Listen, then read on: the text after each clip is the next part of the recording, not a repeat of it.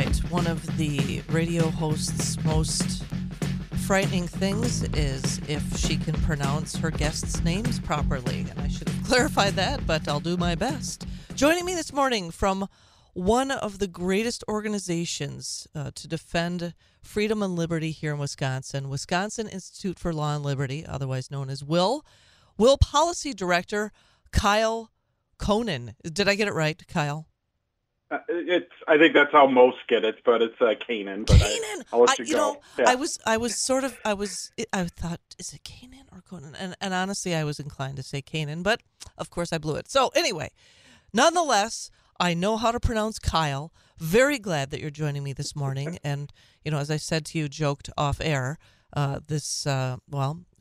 WIL applauding the state assembly for passing a constitutional amendment on governor veto powers. I said, let's have a constitutional amendment on, I actually call him Governor Veto. So this was a really good headline for me. But as it pertains to really any governor, whether it's a Republican governor or a Democrat governor, there has to be some sort of, I don't know if you want to say checks and balances when it comes to how the governor can line item veto whatever he or she, I guess, wants. And I mean, we're feeling the effects of that, or we will for the next 400 years as of right now. Yeah, 402 years. Yeah. Well, thanks for having me on this morning, Meg. Delighted.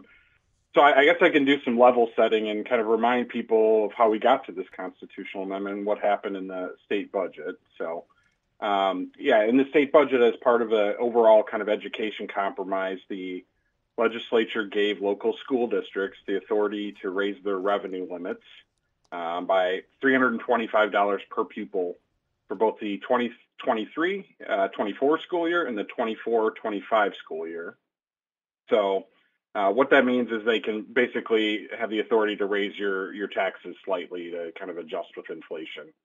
But what Governor Evers did, he kind of used some creative trickery with his veto pen and struck out 2023 and 2024 and combined 24-25 together to make it, in fact, that 24-25. So what that means is instead of a 2-year $325 per pupil tax increase, you're going to have a 402-year or have the ability for school districts to raise taxes for the next 402 years.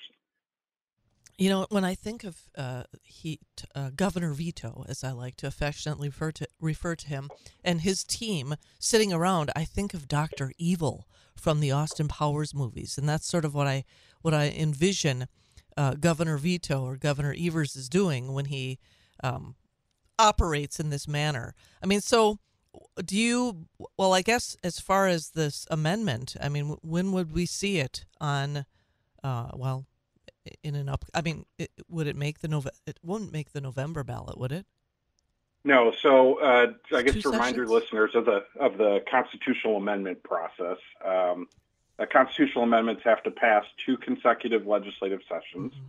So this one is on what we call first consideration. It needs to pass both houses of the legislature this session, and then hopefully early next year, the legislature would come back, pass that. And I think the earliest it could get on a ballot, depending on if they passed it right away next session, would be the April 2025 ballot. So at that point, it would go to voters, and they would have the ability to kind of vote it up or down.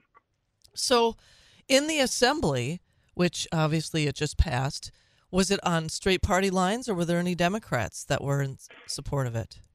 Yeah, unfortunately, it was on straight party lines. So, and it's probably good to clarify what the amendment does. You would think you would get bipartisan support for this, but the amendment's pretty simple. It says that no governor from either party has the authority to use their line item veto to raise taxes or fees, or in the case of what happened in this budget, have the authority to allow other governments to raise their taxes and fees, which is kind of what the original language in the budget did. So it did pass the assembly late last week on a party line vote, and we're expecting a hearing hopefully sometime in early March in the Senate so we can get it on the floor in kind of the waning days of session here. There's probably only going to be on the floor a couple more days.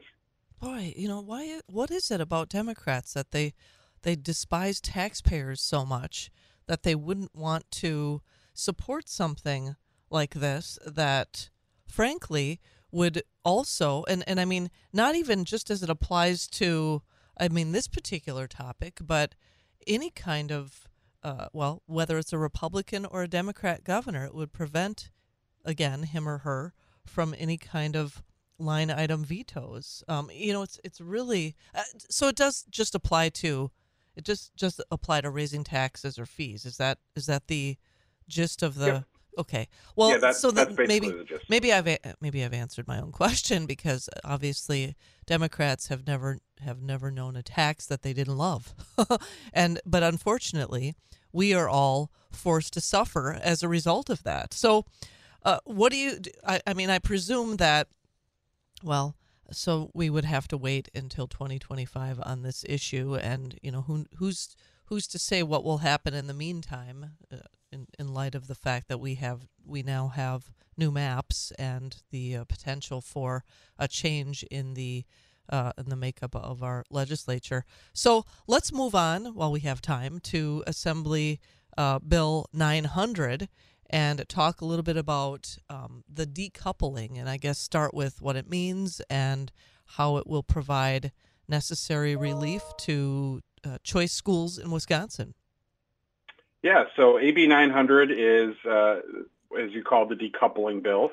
It basically changes the method in the way that choice schools are funded in the state. So currently, it's kind of complicated, but currently what happens is the state pays, let's say, a voucher amount's $10,000 per kid. The state will pay that, but then they'll reduce the aid to the home district of that student by the same amount. But then that home district's allowed to go to taxpayers and levy additionally for that kid, even though they're no longer educating them. So what this would do, and again, that's complex. What this would do is simplify that process and have the state just fund the choice and charter programs around the state. And there's several reasons why that's beneficial to taxpayers, it's beneficial to public schools, and it's beneficial to choice and charter schools. So I think on the taxpayer side, what that in effect means, because school districts will no longer be able to levy new taxes for those kids that they're no longer educating, which you'd see as a pretty sizable property tax cut around the state. And AB 900 would be somewhere between $220 and $295 million. There's some factors that would play into whether or not what the number would be, but it's at least $220 million in property tax cuts around the state. For choice schools, I think what it does is it gives them the certainty moving forward and kind of eliminates one of the central criticisms of the choice program, is that it diverts tax money away, which isn't entirely true at all, but it definitely has a property tax impact, and this would help alleviate that problem. Well, so Kyle, just for the, I guess the Dummies 101. So where, if it's not coming from property taxes, and I notice you use the term state funded, and let's face it, every single thing that is paid for by the government or the state is actually in some form taxpayer money. So where does the money? Well, I guess what bucket does this money come from then, if it's not coming from property taxes? Yeah, so the bucket it would come from, the state has kind of our general fund is called general purpose revenue, which is kind of a mix of income and sales taxes, essentially. But one thing to kind of note with this actually would bring the kind of the statewide choice program and the Racine program in line with Milwaukee. So Milwaukee is currently, or will be funded next year, completely with state tax dollars. So what we're trying to do is bring them to the same level playing field, so communities around the state can enjoy the same property tax relief that Milwaukee's currently getting for their program, and obviously that's the largest choice program in the state. So I guess it's interesting to me, those that are in opposition to school choice, even to begin with, and how they like to argue that it's somehow taking money from the public schools. And I mean, ultimately, if indeed they make this claim that it costs X number of dollars, and of course you can never get a firm amount, and why it is that it costs more in some cities in Wisconsin and others to properly educate a student, yet the proficiency scores don't correlate in any way with that.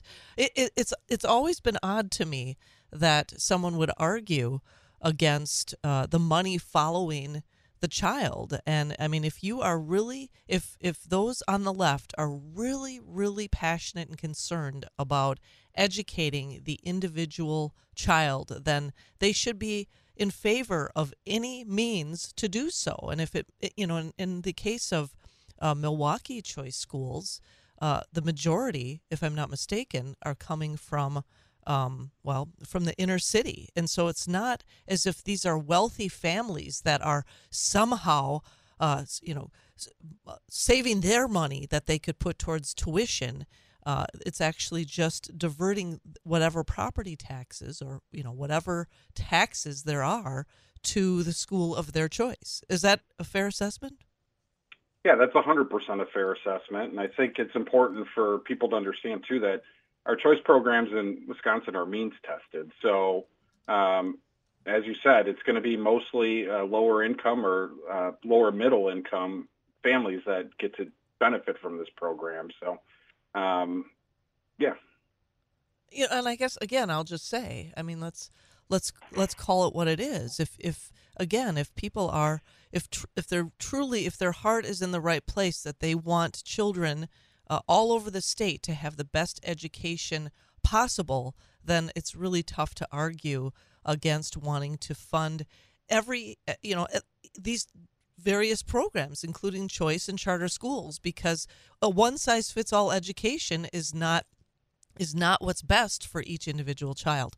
Well, Kyle Koenen, I got your name right at the end. Thank you so much for joining me this morning. I'm very grateful for all that your organization does, and I know it's will-law.org if you need more information. Hope you have a wonderful weekend. Enjoy this lovely Friday. You too, Meg. Appreciate it. Thanks. We'll talk again soon. Going to a break. We'll be right back on the WSAU Wisconsin Morning News. Hear Meg and Chris anywhere on WSAU.com and the iHeartRadio app. And there it is from WSAU.